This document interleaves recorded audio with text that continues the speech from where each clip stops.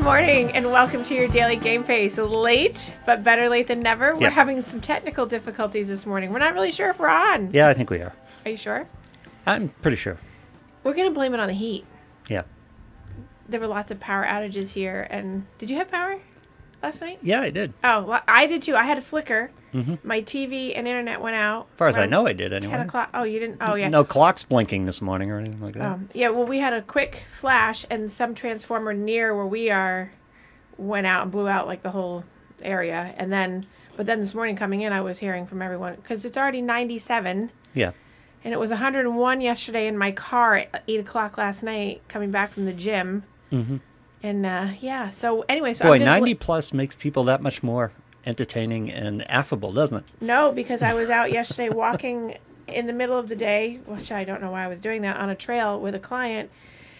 And people were not in a good mood. And so, yeah.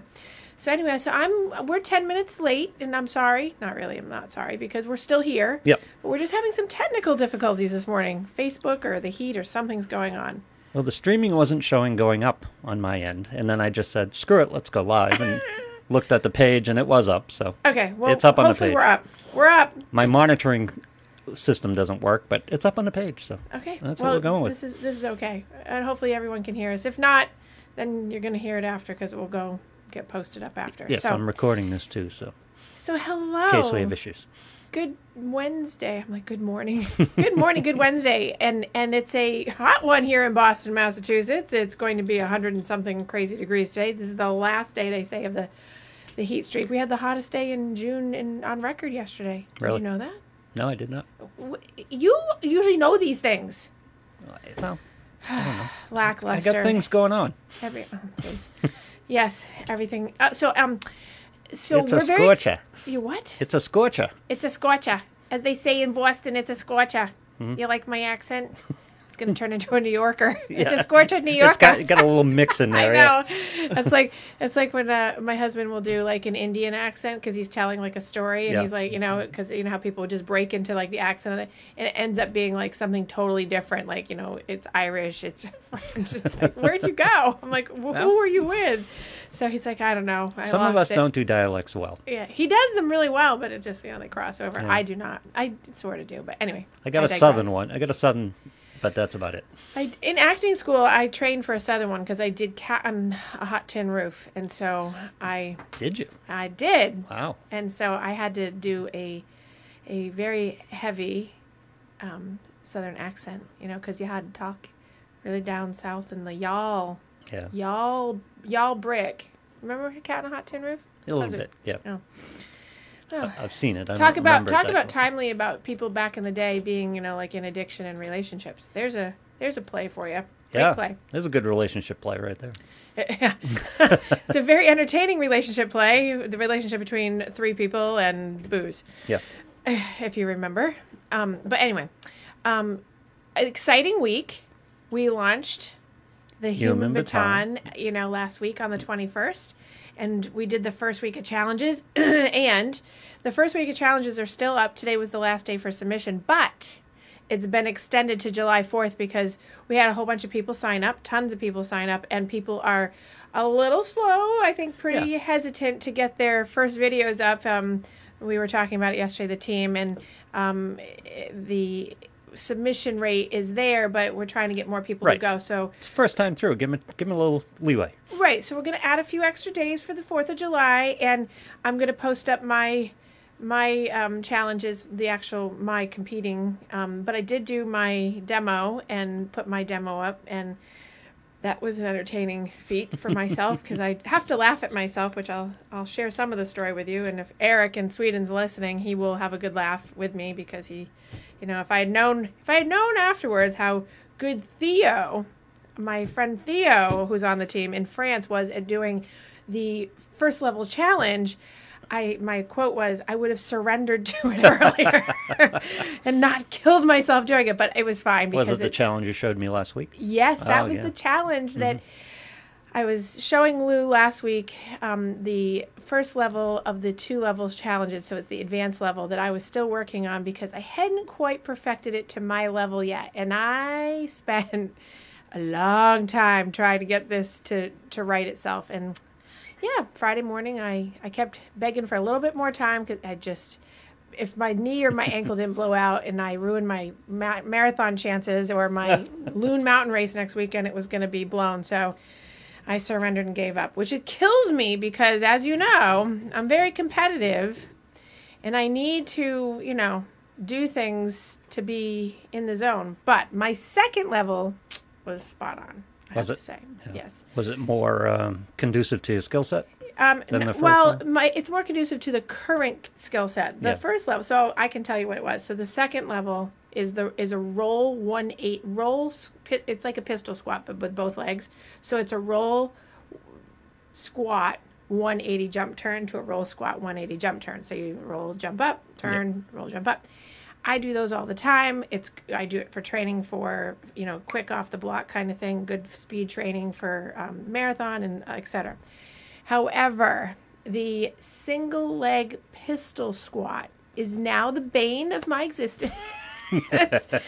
I don't want to ever see one of those again, except for the fact that Eric, my partner in crime, has asked me to go ahead and try to film them anyways for my own competition level, just to put them up so that people can see how ridiculous I look, which I'm happy to do because I'm fine laughing at myself falling on my tush backwards because I can't get it all the way up, or I fall forwards. But the roll pistol squat, that is not in my current skill set because as a gymnast we used to do them all the time, but now I haven't done them in the better part of 2.5 years because my personal trainer for running said we don't do those because that actually can hurt your knees and hips. I would imagine. So I haven't done them.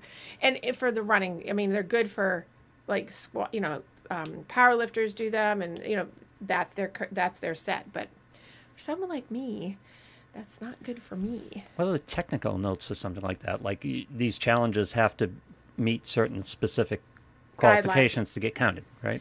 So they have to there's a certain technique to them. So, you have to make sure that you don't put your arms down, you don't use your hands to get up, that you don't cheat it. Right. And it's hard to cheat those. Those are incredibly hard. You have to have really good flexibility, power out of your core, and some good agility and ankle rotation. And so you don't have to be a star athlete because clearly I'm not in my single leg pistol squats anymore. And I used to love doing them. I mean, we used to do them all the time. That was like, you'd have to go and that was like You used to like doing set. them? You what? You used to like doing them? Is that what you just said?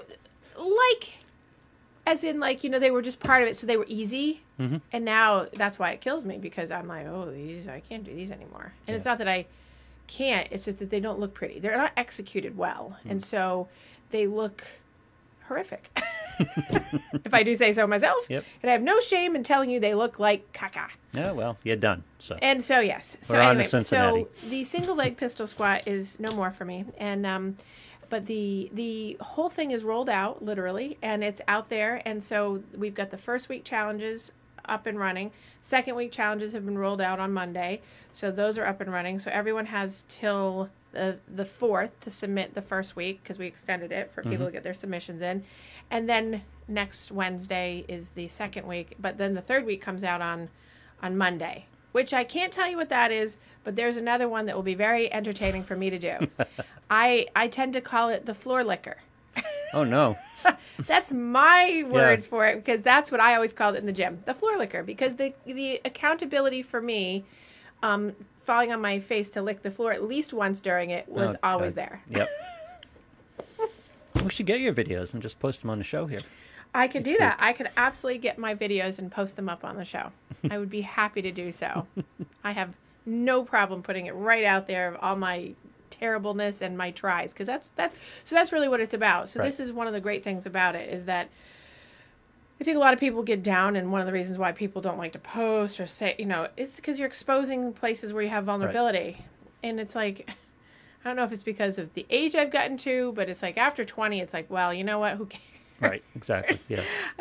It's like, well, what does it really matter at the end of the day that someone's going to judge you for not being able to lift your tush off the floor, which I find funny because I do. Gravity gets you. People always say, can you still do all the tumbling? Well, at my age, and it's not an excuse, at my age, not like I used to, but certainly I go out and try. I see stars afterwards. Yeah. I do like a round up back handspring and like do a layout or something, and I'm definitely seeing stars. Right. Or my wrists are going, oh wow, you gained weight. Because gravity takes over. Sure. So it's one of those lovely things, So, but the Human Baton is out there, and it's exciting, and we have a whole bunch of really cool stuff coming. And, don't forget that there's, prize money, there's swag. And so people that haven't gotten in, you can't win the big prize, grand prize now if you haven't signed up from the beginning. Right. But you can still win all the stuff in between, just because you have to have all 6 weeks to complete. So, but then there'll be another 6-week round coming. So, but people can sign up still as long as you Yep. can get to your computer and sign up. So it's thehumanbaton.com/challenges for the challenge channel, and you can go there and you can see me rocking and rolling out there. And maybe Lou, I'll send you my video so you can post it up there. We'll see if we can get them up there. Yeah. Are they posted on the site at all? Huh? Can you see them on the site? Well, you can't see them on thb.live. You can see them on the challenge channel. So when you go to the challenge /challenge channel, you can see the rockin' and rollin' Okay. of the Roll 180 and the Roll Pistol squats, right? So, super fun, having the best time. Great team. Love my THB family. So we're a cool tribe. Anyway, so then next week I'm going to do this nice little promo and I will be promoing it all week. We have an exciting show, I think. Well, hopefully it'll be exciting. Yeah. Is it going to be exciting? I think so. Okay. Did you actually have a conversation with any of them, or is this just through Oh, email? no. Oh, no. It's not the way this works. Of course not. So next week... That's what's going to be the fun part. Are we having both of them? You doing an interview. I know. Am I having both of them on? I think so. Oh, boy. I got an email back. I haven't looked at it yet. Oh, for good Lord's sake. They're I mean, booked. seriously. This is why I said production. This is why I'm Listen, on top of you. this is a texting. good psychological principle for you. Stay on task. Do the show that you're doing. I am. I'm trying to talk about next week's show. Oh, man. I believe Okay. we have both, Noel Brick and Scott Douglas. Good. So Noel Brick and Scott Douglas, Dr. Noel Brick and Scott Douglas are the authors of the Genius of Athletes. Yes. And they have, it's a brand new book that came out a couple months ago, right? Or in the past couple months? Release date, I don't have the release date. I think it in was front in of me. like May. Yeah. But it May, like latter part of May. But anyway, very exciting because they have done a book on basically what I do for a living. Exactly. And Yeah. literally after I read it, I was like, oh, I should have written that book, right? So Yep. it's gonna be fun because it's about how they've looked at world-class athletes and put it into this really very well-written storyline of how to translate all the concepts and being who these people are in their real lives of world-class athleticism from Yep. all kinds of sports that they Right. compiled, and how to apply it to your daily life and really, take world-class athlete mentality and mindset and put it into like everyday people life, and how you can just use the same concepts and principles, which is what I do for a living. Yeah, that's a huge thing because as So I was excited. as I was making games and stuff like that, I always remember thinking all the time, I had this as an athlete. Why can't I use it? Why can't I apply it in my own life? I know, we talk Yeah. about that all the time, and I say you can, you just never, no one ever showed you how to flip it over to say, here's how it translates and applies over here. Well, it's just that as most athletes are alter egos. Them as an athlete is often an alter ego. It's not who they are in real life. Well, yes and no, but yes. Yeah, I understand. Right? Yeah. So, and that's the concept of this book. I mean, if I had written it, I'd be promoting mine. But go out and read this book or get it on Audible. You can get it and hear it. It's really about taking the concept you're talking about and applying it to your everyday life. And people, and that's why I encourage THB, not to harp on THB, but I will because, Yep. it is my project. So, but it's about not having to be, you don't have to be an elite or Olympic or pro athlete. You just have to be a person. And you have to be able to say, hey, I'd like to try something and I'd like to take a risk. And, oh, I don't want to take a risk. And I'm going to look at it and see, maybe can I do it? And how can I do it if I've never done that? And so it's really taking the concepts of, a little bit of goal setting and kind of how you utilize your own mindset that you already have and build on the strengths of it to keep going. But you have two different self-images, usually as an athlete and as a person. Yes, you have. So I had gymnast me and then me. Right, exactly. me. That's right. The athlete is not the same person. Right. And not in the same milieu. So like I said, you have different self-images as a person, as an athlete. You can apply some of these principles as an athlete because, first of all, you learn them, Right. you apply them, you get tangible feedback. Right. It doesn't work that way in life. So that's kind of like the persona that when we were talking about a couple weeks ago when I was talking about Osaka, the Osaka. Oh my God, I just lost her name. The tennis player. Yes. Naomi. Oh, I Right. couldn't remember her first name. Naomi Osaka. You can't do interviews. Just be, What? nothing. She was very comfortable in her tennis athlete self. Yep.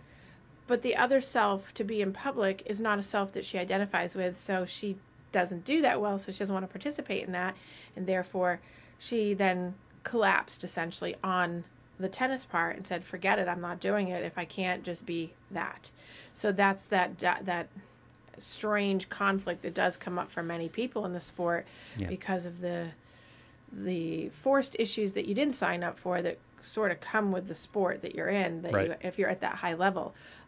So it's, how do you generalize that to everyday people and everyday life? Well, public persona, home persona, school persona, job persona, Right. family persona. Like you have all these pieces of you that you're different in, and how, where are you the most safe? And I mean, to apply it to, like, I have a kid that I see that she goes to school, she does great, she's fine, she's, and as soon as she comes home, I mean, it's barely even out into the car sometimes. The school's like, she's amazing, she's a wonderful child, she's great. I mean, Yeah. superstar. And then she gets in the car, and it's like, Sybil. She turns it, and that's Yeah. what her mother calls her. That's what I end up, not to her, but we're like, oh, because it's the Sybil personality that comes out because she becomes the devil, because she's so anxious and she's so contained to be this person in school that by the time she gets to the car and gets home, she leaks out everywhere and loses her mind because she doesn't know how to transfer over or to balance out the anxiety containment that she's doing at school to be that person versus at home. So safe home. So she lashes out at people. She's nasty. She's over the top. She comes across as being entitled. Yep. And it turns into this big thing of how, and she's still young, so it's hard to get the concept of this over Right. to her at that age because of her age. And so it's, it's a challenge for me at my job for little kids. So it's easier sometimes. Well, not, I shouldn't say it's not easier with adults, because adults sometimes just can't even see it at all. Yeah. And they just are like in denial. I had a friend in my group when we were young growing up, and we stayed friends into adulthood. And he was heavy, in the group, and not a great athlete, but hung out with us and played and stuff like that, and didn't have the most successful life in high school and that type of thing. Got out, went through school, and then ended up working for Enterprise Car Rental, and went nuts in the company. Like, they loved him. And he just kept getting promotions and going up and stuff like that. And he took on, he just started gravitating more towards that as time went on, because that was a successful, happy place for him. Right. Much more so than what was good. He didn't have trouble in life or anything like that, but he was a superstar at Enterprise. Right. And so he just Because gravitated towards it. He found where he was the competitor, where he was getting praise, he was winning his gold medals, he was getting his accolades, whereas at home or wherever else he probably wasn't, or if he wasn't able to identify that, or it wasn't enough. Right. Right. So, did I interrupt your story? No, it's just, that was an example that really drove things home for me, because to see the difference in him. And again, as his life just started drifting towards doing that. So that's the interesting concept about that is when I see youngsters, like early preteen coming up through teenage years, that are struggling with the identity between home life or athlete life or whatever that is I often direct them into acting. Mm-hmm. Now, why? Interesting. Right? Yeah. So because acting techniques, first of all, acting itself is becoming another character, right? And improving when in letting go of the image that you have of yourself and becoming someone else, or becoming a part of a different storyline, and letting go of the self-conscious social norming and all these pieces that don't have to be talked about directly like you do in therapy. Yeah. You're doing it through the skills of acting. So I often get parents to enroll their kids early on in an acting class, or I think I feed her all the programs in the Boston area for the acting programs in the summer, because I try to get kids that are struggling with their, just their self-esteem and their feelings of self-worth and identities, kids that have been bullied, because acting school or kids, like, they all provide a really good environment for where you can really be yourself, but you're doing it through another character, but it's kind of getting in touch with all those things that you wouldn't be able to, because you're covering them, because you have to do this certain thing when you're in school, or as an adult you have to be this certain way at work, you have to be this certain way at family events, you have to be, all these expectations that get put on you. And it's, that's one of the things I always tell my over 20 somethings, and I started the show that way. I said, one of the expectations, what are the biggest expectations that women can let go of after they're 20 is the expectations of what other people have of you, because the gender, here we go, the gender piece of that and the pressure of how a woman has to be or a girl has to be and what the expectation is of that is huge. So the persona to perform, to be the cutest, the prettiest, not the smartest. As a female, talking about the psychology of that, it's a constant, like, oh, she's the cutest cheerleader. Oh, she has this or she has that about her physicality. Like, all these pieces, but it's not about, oh, we know her because she's this. Yeah. So there's all these pieces that kids, adults, that if you could just translate over, that find that balance of, here you can go by being who you are, but just channeling it in different ways so your anxiety doesn't go up. So that's why I like acting as a technique in therapy, like psychodrama in the session, but you can just go out and take some acting classes to get used to being you. Yeah. And it's I told you I went to New York City to do acting, so that one of the reasons was because I had to get over, here I could perform in front of thousands of people and do gymnastics, but as soon as I had to, like, talk to you in a group, one-on-one fine, a few people fine, but put me on, like, a stage and talk, oh no, now you can't shut me up. Well, it's funny, that's the same, I lived the same life. It's like you're doing serious in front of tens of thousands of people, no problem. And my girlfriend was at a restaurant with her daughter at a Mexican restaurant, and they were making something tableside. Yeah. And she's sending me the video, and I'm thinking, that's way too much social interaction for me. I don't want someone at my tableside. Oh, that's right. No, I don't have I got to interact with somebody? No. Yeah. See, I like that. So I don't have a problem with that now, because I always like that. But it was just about, like, it was the judgment. It's people worry, and I have no problem talking about that personally. Is we all, including me, I was specifically raised to be worried about what everyone else thought. Yeah. And mine was, like, direct. Most people I see in my office is kind of indirect, subtle, sometimes a little bit direct, or people have to be like, what do you mean? And why is that? And who did that? But many people, like myself, especially in a sport like I was in, it's gymnastics is a self-conscious sport. Yeah. Here you are, this teeny little girl in a leotard in the big floor, and here you go, perform. Yep. It's a constant eyes on, eyes on, eyes on. So it's very directed at, like, how you look, how you act, from the moment you walk in to walk off. Like, everything is supposed to be a certain way, and it's a lot of pressure. And I think that's for many, many athletes, but that's also for people in general.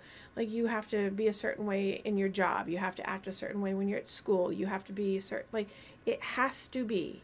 You're supposed to be. And it's a tremendous amount of pressure that often sabotages people, because you build a storyline on top of the have to be, that was supposed to be, the expectation, and you end up getting into the perfectionistic pieces, the things that just aren't possible. So really reframing your head around, which takes a lot of work to really work on. Just, practice doesn't make perfect. So it must be a week or two of throwing certain people in my family under the bus. I used to get told in the gym all the time, because I had coaches that were my family members, that, perfect practice makes perfect. Yeah. And years went by, and I was at UMass Amherst in my undergrad years, and I remember being with the gymnastics coach, talking to them about it, and they were like, that's ridiculous, because it's so unreachable. You can, like, and so plus you won't extend to learn, right? So and it was because it's all or nothing. It's failure. It's either you're perfect or you're a failure. And so the mindset growing up for many people, and I see this all the time in my office without those words, is you must be perfect. And even if you don't have anyone telling you that, the environment has somehow created this perfection. So my saying is not practice makes perfect, or there is no perfect. Right. Because that's actually, it's a self-imposed prison. You're imposing on yourself to be behind those bars that you can't get out of, even if the doors are open on the other sides, because you just can't see it. But it's practice makes progress. You're always progressing. If you're progressing, then great. Kids will come in and go, I got a 91, I'm a failure on an exam.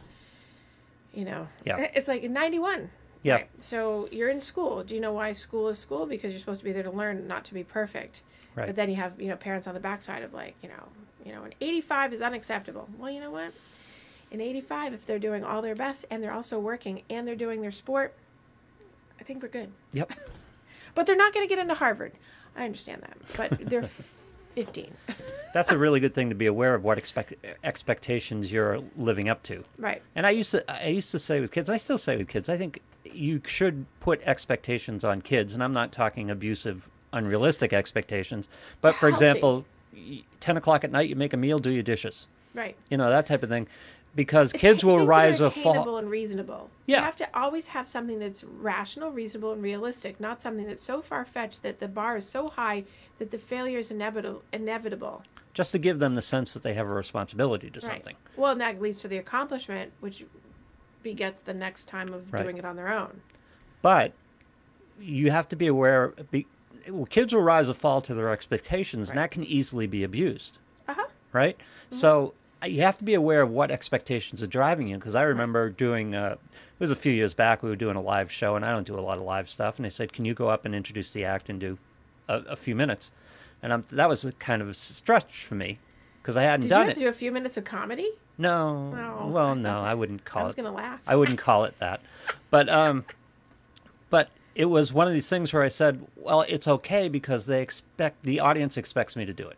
Right. When I'm on stage, they're expecting a host. They're expecting, right. It's like what I do here. People expect certain things. So you got a mindset going. Yeah. And the expectation I didn't like in that scenario was that guy making me the guacamole or whatever the hell he was making is going to want to converse and God forbid the guacamole at the table side. He wants me to show him I'm entertained, and it's like, really, I don't care. No, I don't. Do you? I mean, well, I do sometimes. It just depends. Like, well, now, so for instance, I mean, we're going to go off the topic for just a second, but not really. But like when I go to my favorite Japanese steakhouse, yeah, I love Jimmy. Jimmy is my Japanese steakhouse chef. I've seen him do it so many times. He literally comes over to the table. He looks at me. He looks at John. Says, "Hey guys," and he goes through the whole thing. He knows we're not really paying attention, but he knows that we love what he does. We talk to him and whatever, but we're really not paying attention. But if we were with people that hadn't been and whatever, then sure. Right. But it's not really a thing. So I get it. But you can focus, so you can pick the expectations that you focus on. Yes. Yes. And so that with an athlete, when you're on the field, when you're performing, you have expectations, right? You're performing to expectations, but you have confidence in your skill set to accomplish them. Sometimes. Yeah. I mean, sometimes. Sure. You get nervous, you get stage fright. Right. If you're not sure about what you're doing. But right. Generally speaking, as an athlete, you have a better skill set to handle some of the stuff that you do in real life. Some people have an expectation of personality at the job, and they're that person at the job, and then they come home and they're a completely different person. Well, and that's one of the things that so talking about applying the modern day sports psychology concepts to real life, everyday life is just that example. Is like a person goes to work and they perform and they know the expectation, and then they come home and then there's totally this other person. And I will ask clients, and I have one in mind right now, that I ask, like, what happens? Like, where does your mindset go? What shifts? And some of the answers are disturbing. And so they're not worth going into because it's sort of, wow.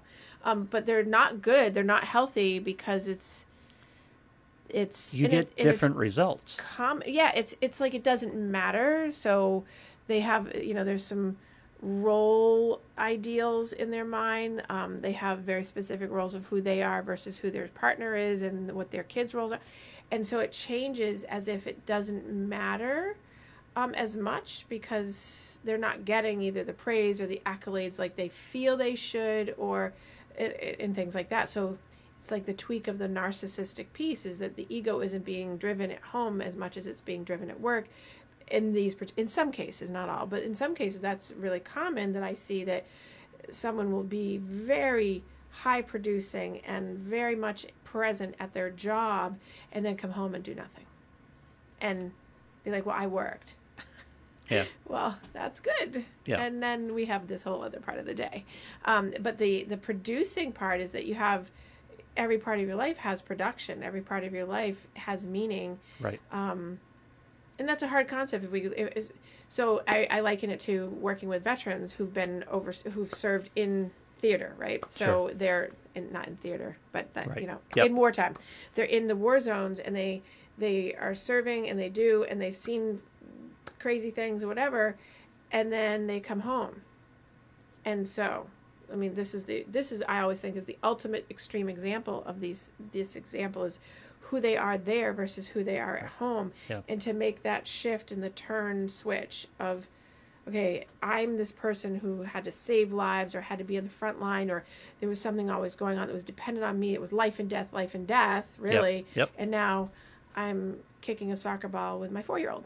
Yeah. And there's nothing exciting or adrenaline pushing or and so I see a lot of veterans, as you know, that really struggle with their identity of who I was over there versus who I am here.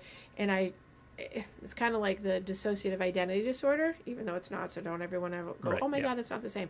But to liken it to the fact that it's like you have to integrate the experiences of that was there and this is here, and they're two totally separate things, yet the expectation to be a great father or great mother or that your child's life or your family's life is depending on you being a good example and a role model, that so giving pieces from their other life into right. this one to give them some kind of But what they're struggling with motivation. is their skill set was fit for over there. Right. It's not fit for over here. I'm guessing that's why so many veterans go into police work, they go right. into security work, they go right. into, some type of first responder type of situation. Exactly. Yeah.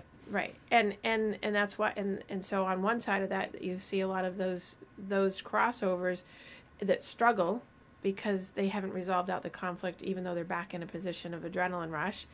You see the conflict of power mm-hmm. that's not resolved. That's like trying to act out because it's very different. Civilian policing versus fire versus when you're in Iraq. Right. Yeah. So it's this constant shifting and balancing of what the reality is, what the reasonableness, what's the rationale of being present in your moment, but using the concepts of, do you want to be successful? What is success?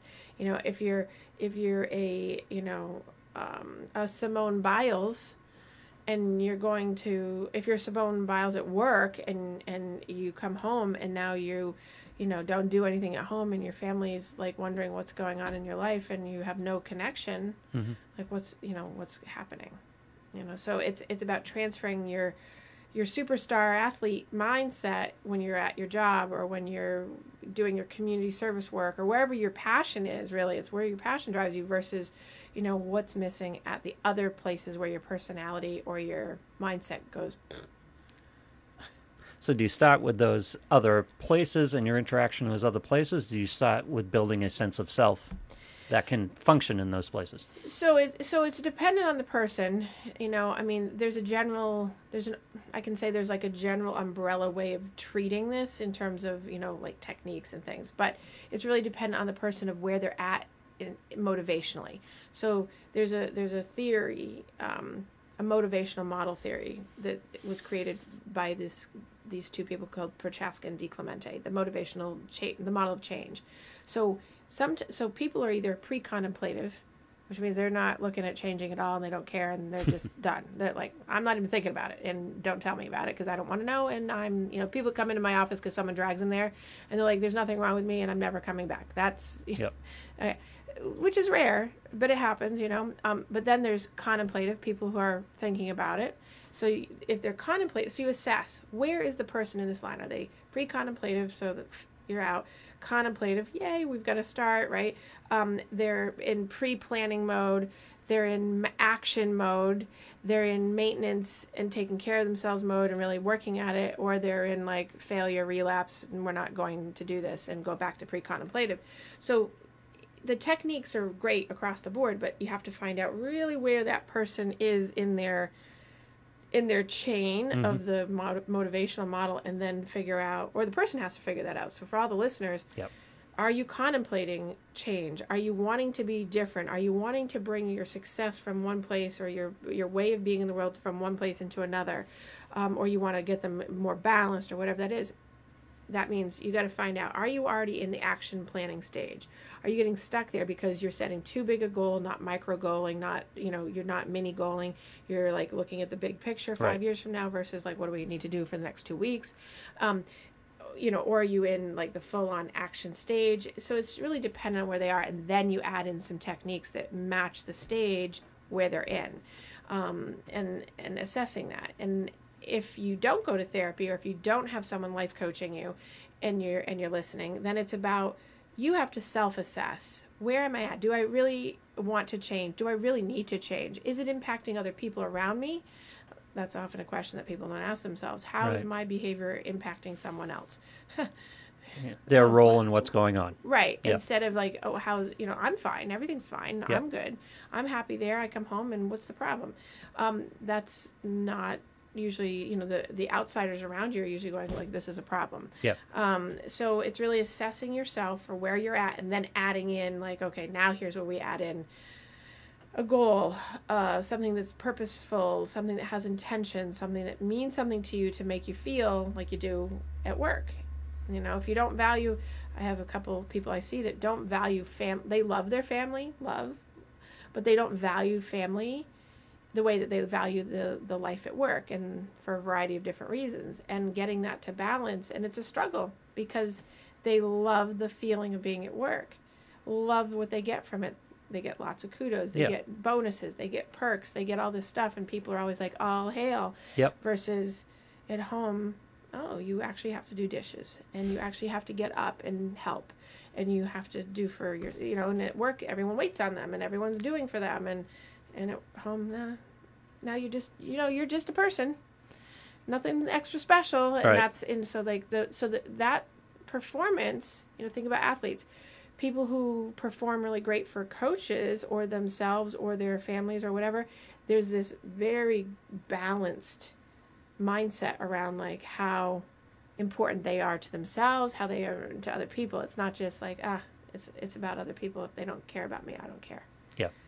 And that's, you see that a lot on sports teams. Like, if someone gets benched all the time and they're not playing, well, by the time they get out there to play, you see like, lackluster. They're like, I'm not being picked to play all the time. Yep. And I, my thing is, everyone on the bench is just as important as anyone on the field. Everyone on the sidelines, if you're injured, you're still there. You're still part of the team. You're a cheerleader. Your cheerleading and cheerleading being not like pom-pom cheerleader. Right. You're there to motivate the team because you're still a team player. And that mindset is same one you should have in family. Same one you should, and I use should loosely, but you should have it in family life. You should have it in your, your activity life, whatever it is. You have to bring that mindset across. And that's what I think, given that I've now read the book that I'm going to be talking about with them next week, that's one of the big concepts is it's got to be across the board, and how you can really implement that. And it's not that hard, because if you've had at least one success in your life, which everybody has, taking that feeling or that experience and what that mindset was, and even if you have to pick it apart, to really go, okay, how do I apply that across the board, right? Instead of getting defeated. And it will be, I think it's timely because so many people have felt so little success in the past year and a half. Yeah. In their lives, because they're, most people that are listening are not top end athletes that are master class, but their lives are. Everyone is a top end athlete in their mind, to be a performer at life, to be your best self. And how do you get there? Yep. How do you not fall short? Goes back to, not externalizing. There's all those pieces that they touch on in the book about, taking responsibility and accountability for yourself, not passing it off on others. Right. Making sure that are you doing for you? Because if you don't do for you first and take care of you, then you can't be for other people. And if you're so focused in a selfish way, not selfless way in that, then it will backfire and roll in on you. I mean, there's so many great concepts in that. But again, like reading a book. It takes a little effort to put that time in and have that interest in yourself enough to do the work. 2020 was an interesting dynamic there because most people had a chance to get out of their home ego and go to their work ego, and had oftentimes that's helpful for people, but everyone's roles get rearranged, and your ability to do what you're supposed to do, what you're expected to do as a parent, for example, as a provider or as a teacher, as a mentor, as a caretaker, that all got strained. It was really... Because it all got jumbled. Yeah. It got very clouded and blurry and muddy. Yeah. And right now I'm working with a lot of people on untangling that because it was confusing. Yep. And kids and people, this always goes when people are like, oh, they're just kids, they're fine. Kids are very messed up by this because, depending on their parenting style of people and like how socially restricted they got.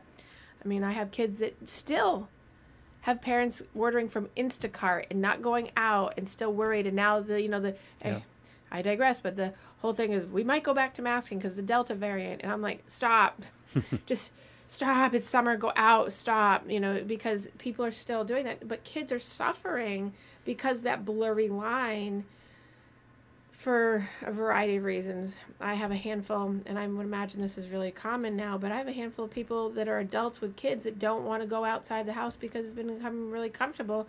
So now they become reclusive. So their kids are now socially disconnected. And it's, and... We learn the importance of this secondary function of school, which is to get kids out of the house and in another environment, right, and dealing with other expectations and responsibilities, right, and things like that. I mean, homeschooling became a thing, right, in 2020. More and more people are going towards it, but we can debate education and how well it goes from an education standpoint, but that function of getting kids out of the house and into another separate society and functioning on their own, right, within that framework is an important thing. And when that's missing, a lot of these kids have spent a year missing that. Right. They've just been living out of the house. Right. Because it's so the school environment is really the mimicking, at least in our culture, of going to work. Right. So if, the adults in the house aren't going to work and the kids haven't been going to work and they've been doing it all at home, and then they lack the social connection of the elemental, fundamental building blocks of social skill building that adults technically are supposed to have, and right, when they have children, they're supposed to be teaching that. Interacting with other people, right? All those rising to expectations, having responsibilities, those right, type of things. Accountability, yeah, not externalizing, all those things they're missing. Then we have understanding the big one, understanding that there is more to life than you. Right. Yeah. Oh, really? Yeah. That is a novel concept for yeah, people. Well, especially kids.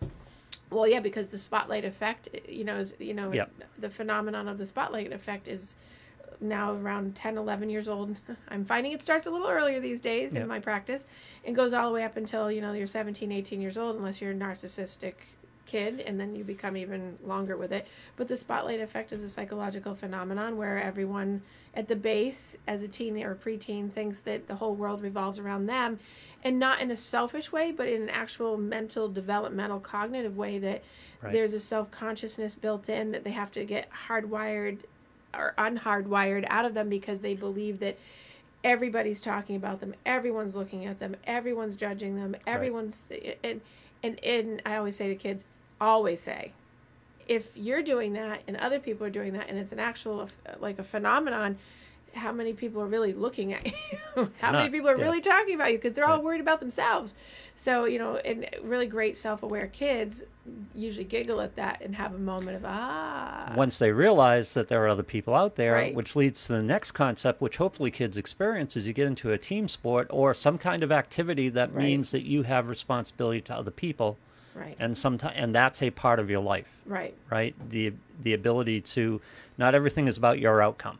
Right. Or your outcome is tied to something bigger than you, and you can get there by helping somebody else. Right. And I think that the lack this past year or so of the sports going away for kids growing up, this is one. But that was just a massive acceleration of a trend that had been going on for some time. Right. And so then, so we talk about the mental mindset of building people into adults that have a strong constitution and foundation to be able to be successful in a broader sense than just their 1 or 2 persona pieces, that is super important right now to get out there and get people back in, or kids back into sports, or even if they weren't doing it, sports and drama camp and even a regular summer camp. I have had parents that sent their kids off finally. They were never going to do it before, and they send them off to 4 and 6 week overnight camps for archery and swimming, and they didn't care. They're like, they just need to go,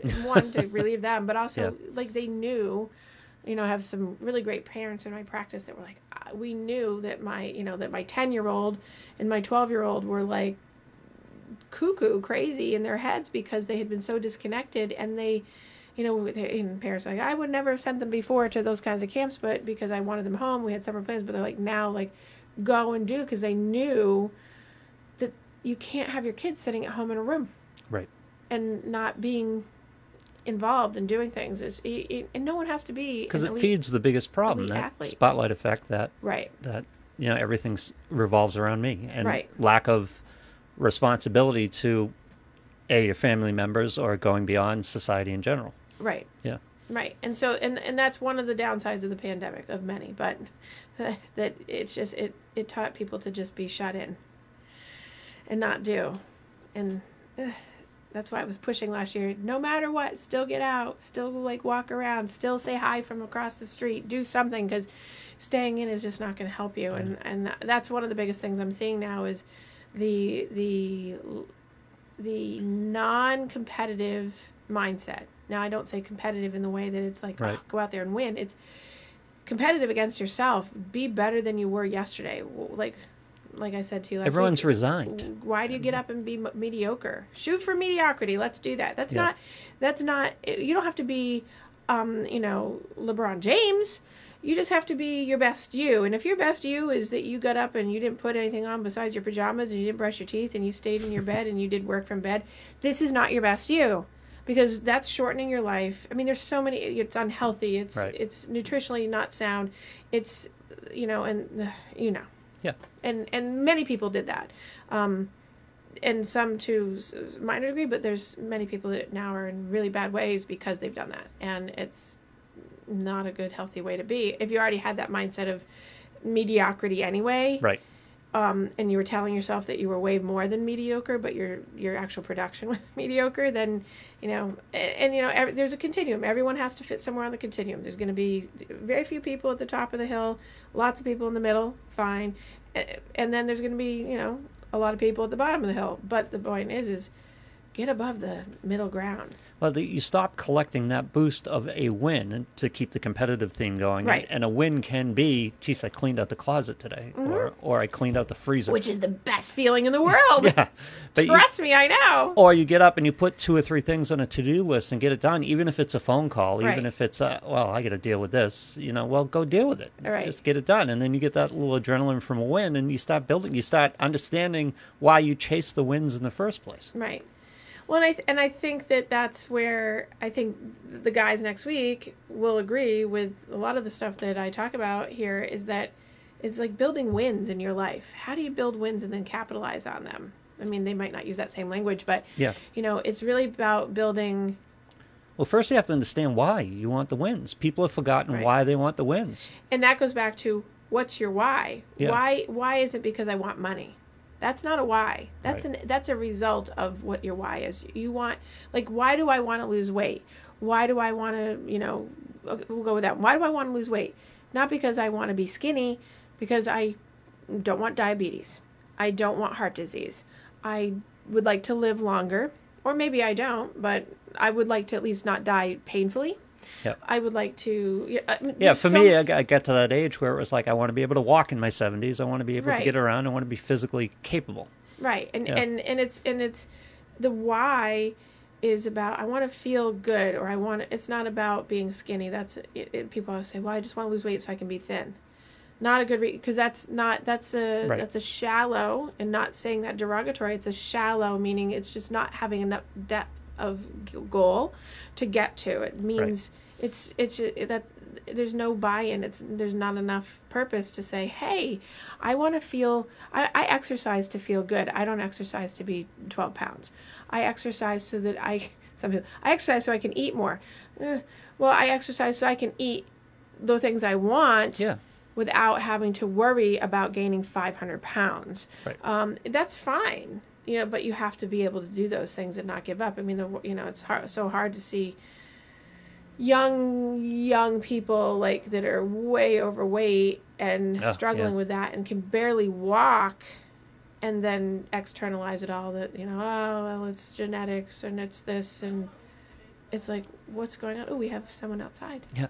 But why? See, you've got kids like that, and you wonder why they don't have motivation. In other words... Well, it's role modeling. Well, yes.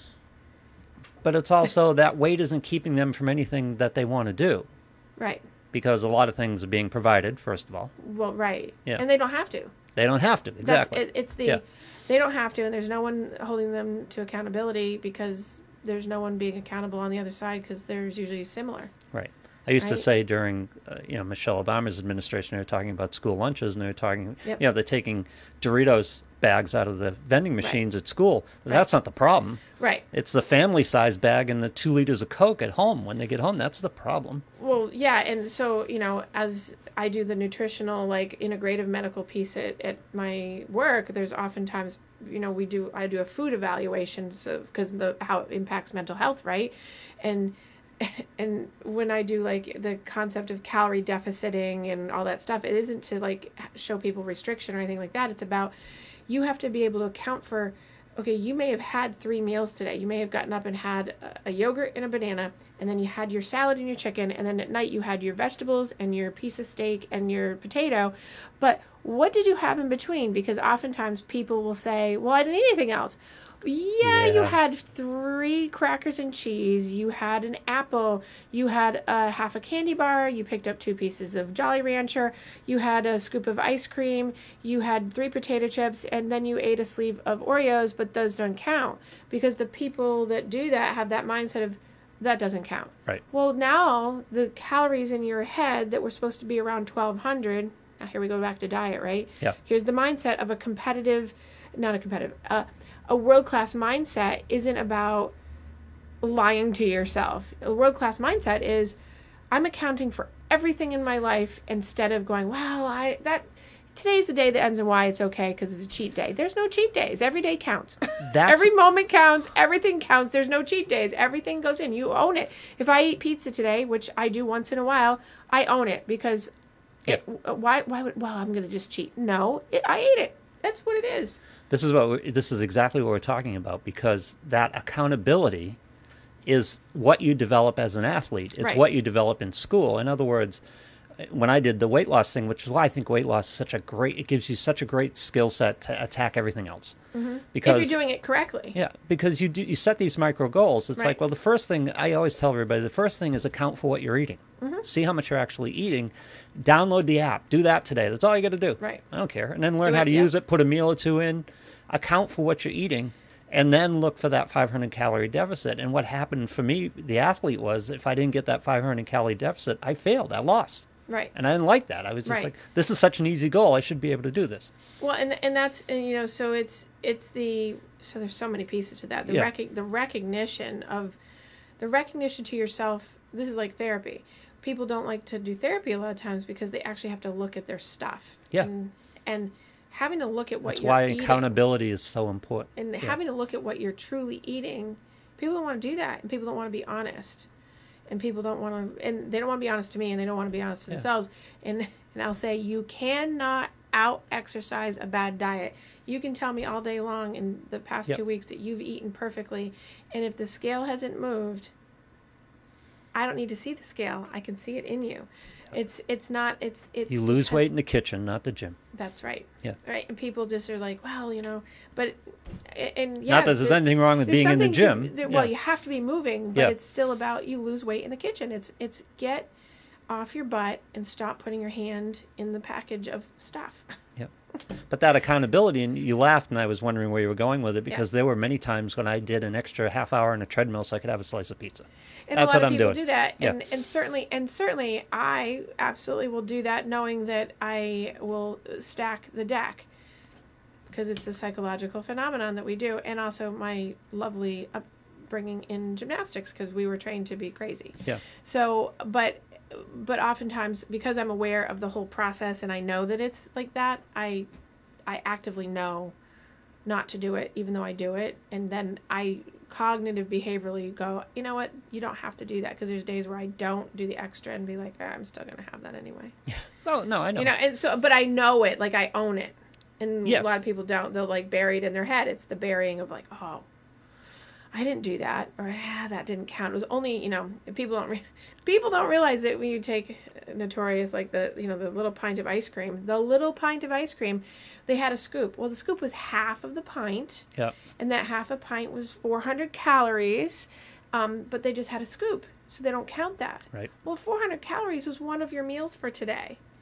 So there's your calorie deficit that at 10 o'clock at night you just ate, and now you're going to bed on it. And people, it's about really getting accountable to yourself of what you're doing, so that you can feel good. Because the better you feel, the more motivated you are. The more motivated you are, the more likely you're going to have that world-class mindset of success. You're going to be able to say, hey, you know what? I'm going to take today off and not do those things because I'm going to give myself a break, because tomorrow I'm going to... You drop the 5 pounds, you get the extra notch on the belt, you look in the mirror and go, hey, and those are all things that keep you motivated. Right. But I did a lot of strategizing and a lot of, I used to describe it as my quote-unquote diet was not eat stupid 100% of the time. Mm-hmm.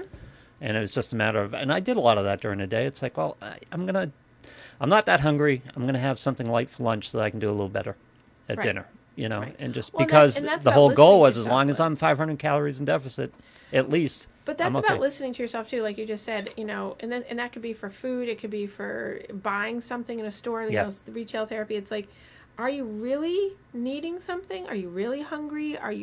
Because likely, I call it the elephant in your head. You have an elephant that's going to steamroll you over to be like, I'm bored, so I'm going to eat that thing. Well, those Cheetos and those crappy, junky things wouldn't be in your house if you didn't buy them. So when the elephant comes stampeding through your head to go, I really want something to eat, you're going to be able to pick up an apple. You're going to pick up a carrot stick. You're not going to reach for a bag of pretzels. That's such a big one. Just don't keep stuff in the house. Right. It's too easy. It's just too easy. Right. Or the famous 100-calorie packs. God love marketing, right? 100 calories of crap is still 100 calories of crap. And it doesn't mean it's, fat-free 100 calories is still, fat is good. I'd rather you eat a stick of butter than a 100-calorie pack. Yeah. But nonetheless, right? By the way, I used to have a gymnast friend that would eat a stick of butter. Really? So that just made me think of that. But 100-calorie packs, by the way, 100 calories of Oreos are still 100 calories of Oreos. Trans fat, saturated fat, added sugar, preservatives, all kinds of junk. And guess what? 100 calories of that fat is still 100 calories. Had this argument all the time with somebody about these stupid Fiber One bars that were 90 calories and 3 grams of protein. It's like, okay, you're wasting your time. Right, 3 grams of protein is you're wasting your time. You're going to be eating again in an hour. Right. Well, and that's so it turns into the. But diet, it's only 90 calories. It's like, yes, but the 200 calories you're going to eat because this isn't working for you. Right. And so it's about, so there's the world-class mindset versus the instant gratification, and it just because it says it's light. Yeah. Right. It doesn't mean you have two. Right. Right. So, and I think that speaks to a lot of people that will buy like, oh, I bought this yogurt or I bought this whatever, and it's 45 calories, but I had to have 3 of them. Well, there's a reason why it was 45 calories, because it's working with a mindset that you need to have in order to be able to maintain not having 150 calories worth of yogurt. If you did that, why don't you just have 150 calories of yogurt with a full fatted yogurt where you're getting the full nutrition instead of one that's processed and junky? Right. Don't get me started. Oh, I know. Yeah. Huh? Oh, I know. Yeah. Yeah. These are the things you go around, but you have to learn, and that. Hopefully, what happens is you make these gains and you start to get into it a little bit, and it became a thing for me. I just had to learn, so I needed to be efficient in my intake so that I didn't feel hungry, right? And I wasn't killing myself. Well, so it's about being. So it goes back to the beginning of the show when I was saying, like the accountability for the mindset that you have and building on the successes. As if you're at work, you have these kudos, and why shortchange yourself when you could do the full thing versus versus the half thing that's going to make you have to do it over or whatever. It's like buying a couch at a discount furniture place and then 3 years later having to buy another one when of course you could have just gone and paid full price, albeit may have put you in a little debt, but in 17 years you might still have it, as opposed to the 4 that you bought that cost you more than the one it's the same concept. It's the mindset of being, am I doing the best for me to make it okay? And I understand, because using that example, people will be like, well, I can't afford that. You can afford things that will make your life better as long as you're making the best decisions to make your life better, not shortcutting. Every time you make a shortcut, you're shortchanging yourself. And so, like the mindset of, well, if I eat healthy, it's more expensive. No, it's not. No, it's not. That is such a crock. It's not. It might look more expensive on the surface, but when you put side to side eating clean, like vegetables, fruits, healthy foods, non-processed, next to Burger King going to Wendy's and out to dinners and out to lunches and pizzas and all that stuff. Yeah, it's much cheaper to eat healthy, and your body won't crave all that stuff, because fast food, as I talked about last week, and all those things, it creates a mindset of need of more and more and more, because it spikes your insulin, it spikes your glutamate, it spikes all those things in your body because of the different ways they process and how they process, like a little bit of protein with a high carb and like throw in a piece of lettuce, and now an hour later you're starving, and so there's another Burger King in front of you, right? Yeah, right, or a pizza. Yeah.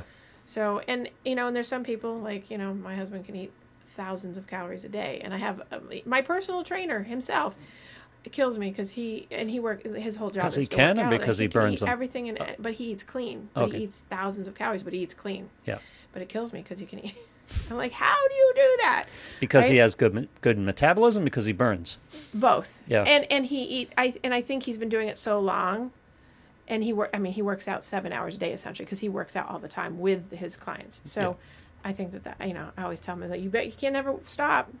When you hit 50, you're going to be in trouble. And he's like, I know. He does know that because of the way his lifestyle is. So think of an offensive lineman at 50. Yeah, right. I'm like, if you keep going that way. So it's very funny. But so on this note, next week, we're going to be talking about the world-class mindset. I'm sure it won't go into the detail that we go into here, because how long will we be having with our lovely gentleman next week? Maybe half an hour.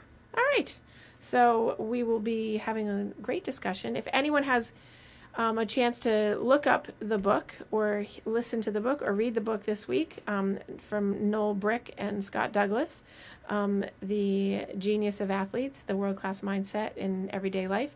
Certainly run out there and look at it, because you can. And then if you have questions or you have thoughts that you might want me to address, I will certainly do that if I can, but I will be bringing whatever I can to the table to get them to talk about things that I'm sure that hopefully nobody else has asked them, because there's always the standard questions that I always like, right. So how did you, who cares?